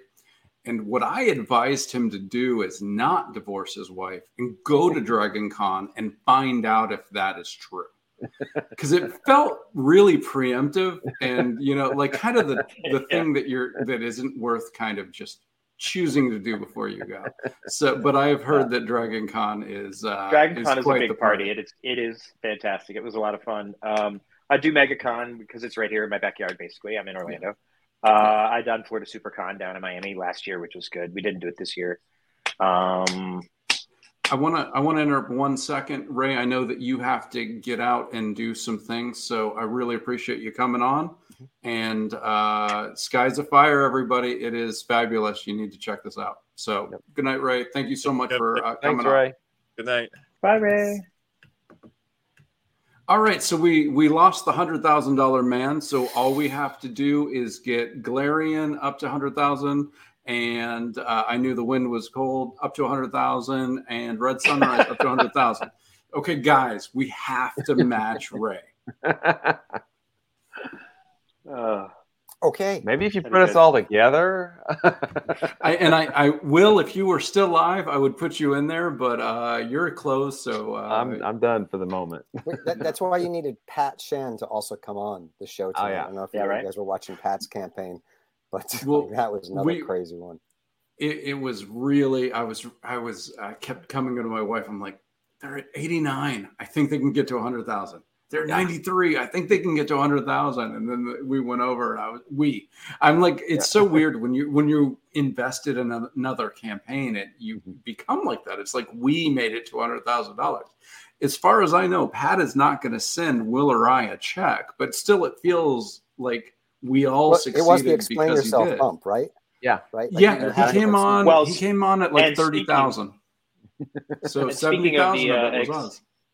Yeah. Speaking of the Explain Yourself Bump, we very briefly talked about head cases at the beginning, and they funded while we've been on. Nice. They went from 33 to 3,600 on Crowdfunder. Super stoked with those guys. Leslie and AJ are buddies of mine, and I've been pulling for them since the very beginning. And they're on a different platform and trying it for the first time. So it's really awesome that managed to work out for those guys. Yeah, no, that is great news. Thank you for checking that. I've been eyeballing it the whole time. Oh, and I think also Ryan K. Lindsay's backstory. I think that hit funding as well, just when we were getting started on the podcast earlier. Was that also on Crowdfunder? Mm-hmm. Yep. And my thing is, I love Kickstarter. I wouldn't know any of you. Actually, I wouldn't know any of you if it wasn't for Kickstarter. And I don't want to leave, and I'm cool with it. There was a bump in the road that kind of scared me and scared some other people, but it seems like that bump is going to be paved over by Kickstarter, I would say. But that doesn't mean that I don't want more strong platforms for more creators. And we need to keep them all fertilized, just in case, it's better for all of us. Yeah. And I because I was on the Kickstarter panel at San Diego, just speaking with Oriana, one of the things she was saying was she thinks it's better for Kickstarter to have competition, because for so long they were the only game in town, and then you're not forced to innovate. You're not forced to sort of push things forward, and it's easier for her to go to her tech people and say, we need to do X, Y, and Z because these other platforms have X, Y, and Z, than if no one has anything. And she's like, we need this. And they're like, we'll get to it. We'll put it in the queue. And now she has leverage to be able to try to push things forward. And she's like, tell me what you want. What do we need? How does Kickstarter need to improve? So that's, that was a nice thing to hear from her, is she's kind of looking at this as an opportunity. And she's wonderful. Just one of the most supportive people for Kickstarter creators. But, and they in JD, they are trying to really start pushing the book space as well. Like that was one of the things that she was saying. And Russell was talking to her about that too. I mean, they're trying to push that and just really make Kickstarter publishing, the big thing on Kickstarter. I mean, that's her purview. But I do think it's great for creators to have options, but it also directly impacts Kickstarter if there are other viable options out there. And hopefully Kickstarter will improve because of that. Competition makes everybody better. Yep. Absolutely. All right. Well, I really appreciate everybody who came and joined, everybody in the comments. Now, here's the point where Will and I talk about the campaigns for creators who've already been on the show. If you guys want to hang with us and talk about the books, we'd love to have you. If you're on the West Coast and it's dinner time, go get something to eat. If you're on the East Coast and you're tired and you had a long shift that ended only at 9:30, Jeff, and you need to go to bed, we're never, our feelings are not hurt if you leave us, but we are overjoyed if you hang with us as we go through these other campaigns as well. But it's a little bit shorter tonight. We had Crossover Division Fund. We had Cheeky Fund. We had Big Project Big Hype Fund. So we've got fewer books to talk about, but that doesn't mean we can't mess them up. So let's do it, Will. All right. Well, Pocus Hocus funded. Oh, that funded too, yeah. Yeah, and then here's your title, Relatable Young Adult Mystery Comic. It is such a good book, and I cannot get my head around that title. It is an absurd parody of Scooby-Doo with two creators who telephoned the story between each other, and thank God it funded, because I cannot say the name of that book. But here's one I can. Stake presents Jessamy, David Byrne's a prequel to Stake, where his vampire character Jessamy is sent to colonial America to try to figure out something that's going on a plantation. And you know what? Dave's great. The art is amazing. And this book is also killing it. And you should check it out if you haven't. It ends on August 8th. Charlie, I think you got to run. I got a message that you got to get out of here. So it's always a pleasure to have you. Yep. Thanks, Charlie. Yeah, JD, nice seeing you, Jeff, as well. And let's, whatever Kevin and Will talk about, everyone back those. Are you hanging with us, Jeff and JD, or are you made of lesser stuff like Ray and Charlie? I can stick around for a bit, man. The dog's asleep. I'm having too much fun to wander off. What are you talking about? All right, let's do it. No, we it can go long. We just judge it by how the show's going, and we've made it to 12:45, so we know it's a good show. But happy to have you here with us. And if you know any of these creators or these books, please pop in, because this is the point where I'm, buzzed-ish, and we're all tired, and we've talked about some of these a while back, but one of the ones that's a little newer is Unicorn Vampire Hunter. Now that's a title I never forget, because it is a amazing title.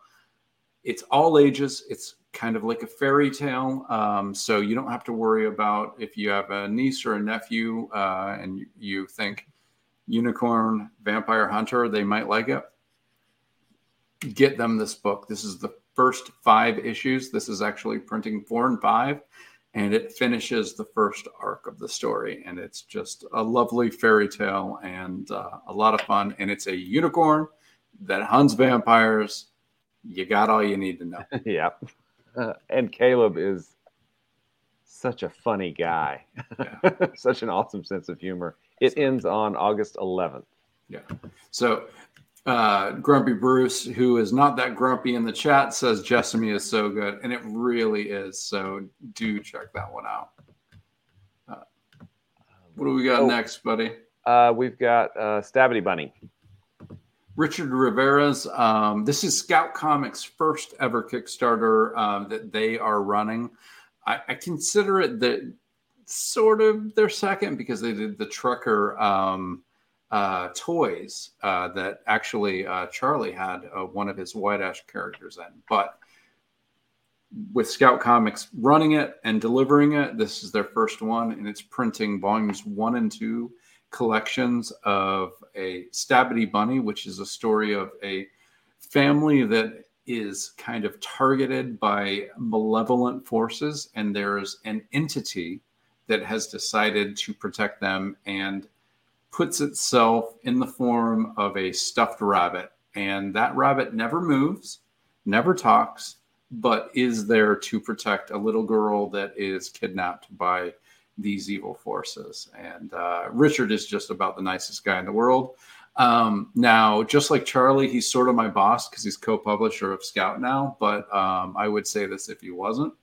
And I'm going to say that I'm going to say this and prove it, because David Byrne is no longer my co-publisher at Scout Comics, and I still think you should back Steak. So I don't know. Did that work? I'm not sure. Maybe. I might just be kissing ass in 2 ways, but still. A Steampunk Carol. We haven't had Brant and Lisa on again for this, but a Steampunk Carol launched about 3 just days this ago, week, right? Yeah, I think it was just this week, and it ends on. It's a retelling of the Nutcracker with some beautiful and the Mouse King, art, right? Yeah, and it's just beautiful art. And Last Ember Pressed is redundant. I know I shouldn't. I don't have to say that, but Brant and Lisa have got a great team on this, and it looks really, really nice. I think it ends on August 26th, so it just got started, and they're already moving and grooving toward the goal. Really fast, I think. So one thing that I'm going to bring up, that is it for it. We got just a couple. There is a podcast by 2 scientists that is on Kickstarter, and it is Jax, Jax, and Phoebe Make a Planet. And what they're trying to do is raise money to do a limited edition podcast of 2 scientists baking a pie. But on their Kickstarter page, Carl Sagan has said, if you want to bake a pie, all you have to do is create the entirety of the universe and then bake a pie. So this podcast is going to be about all the incredible confluence of events that created the universe, then the galaxy, then the solar system, then the Earth, then the flora and the fauna, the 4.6 billion years that got to this point, and then them meeting in a house and baking a pie. I'm really excited about this. I follow one of the 2 creators of this podcast. I'm a hippie who is really worried about global climate change, and I follow her for her climate change information. The other scientist is, I think, about dinosaurs and fossils, and I'm just really interested in them getting this podcast out. And we are hoping to have them on the show. We might just do a non-comic book show that is about this podcast, because I don't want to take away from my comic creators by delving into a science podcast, and I don't want to mess them up. So we're working out times, but I can't guarantee you when it'll be. But please check this campaign out. They have a huge goal, and they are new to Kickstarter, but they're really charming and smart, and it's a podcast that I want to hear. So I'm cheerleading it. Do we have them in the banners? I have good news. We do not. Okay. I was going to put that up there. Jax, Jax, and Phoebe make a planet is what it is. Give me 2 seconds. Vamp. Everybody vamp, and I'll find it. Okay. Vamp or Vogue? I mean, because hey man, you do you. Here, wait. How about this? You guys are too funny. Super Saiyan 3 Goku Funko. Ooh, yeah, okay. Yeah, I'm a nerd. Got it. Here we go.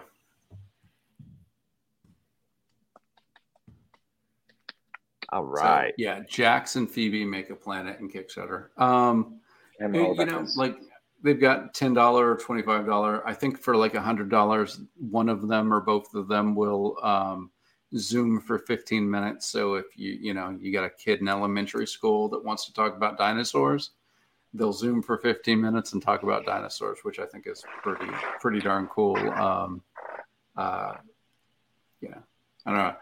My kid's in 8th grade. I don't know if that worked for her, but if she was in 3rd grade, I think it'd be pretty balls out cool. So I appreciate it. Like I said, I'm probably worth $1.2 billion. No big deal. I'm not going to change. Probably change a lot. Kevin, I just tried to call you and your number's disconnected. Are you ghosting me already? Yeah, right. That was quick. I do have some bad news. My mother-in-law got my ticket numbers and said she was going to check, and I do not have an extraordinarily excited text. Okay. So I might not be worth $1.2 billion, but that just means nobody won, and I'm going to win 1.8 next Tuesday. Yeah, I figured for only 1.6, why bother? Maybe next week we'll think about buying tickets. Yeah.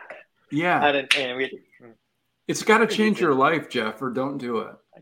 I got this sweet Kickstarter money rolling in. Who needs the Mega Millions, right? Like that's. I'm already making dozens of dollars selling comics. Dozens. My friend had a band that broke up, and his girlfriend wrote like this snarky thing. She goes, I don't even know the band's name, but let's say a band is called Crossover Division. Okay. So Crossover Division broke up, saddening tens of fans. All right. Thank you guys. Really appreciate seeing everyone. Jeff, it was nice to meet you. JD, great to see you so much for having me. Always great to have you. But Jeff, really great to meet you electronically. I really appreciate it. Thanks, guys. Great. And where are you in Florida before we close? Orlando. Out?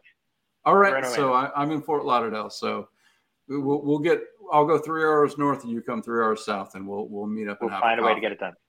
All right, buddy. Good night, everybody. Thank you, everyone who was in the chat. Yeah.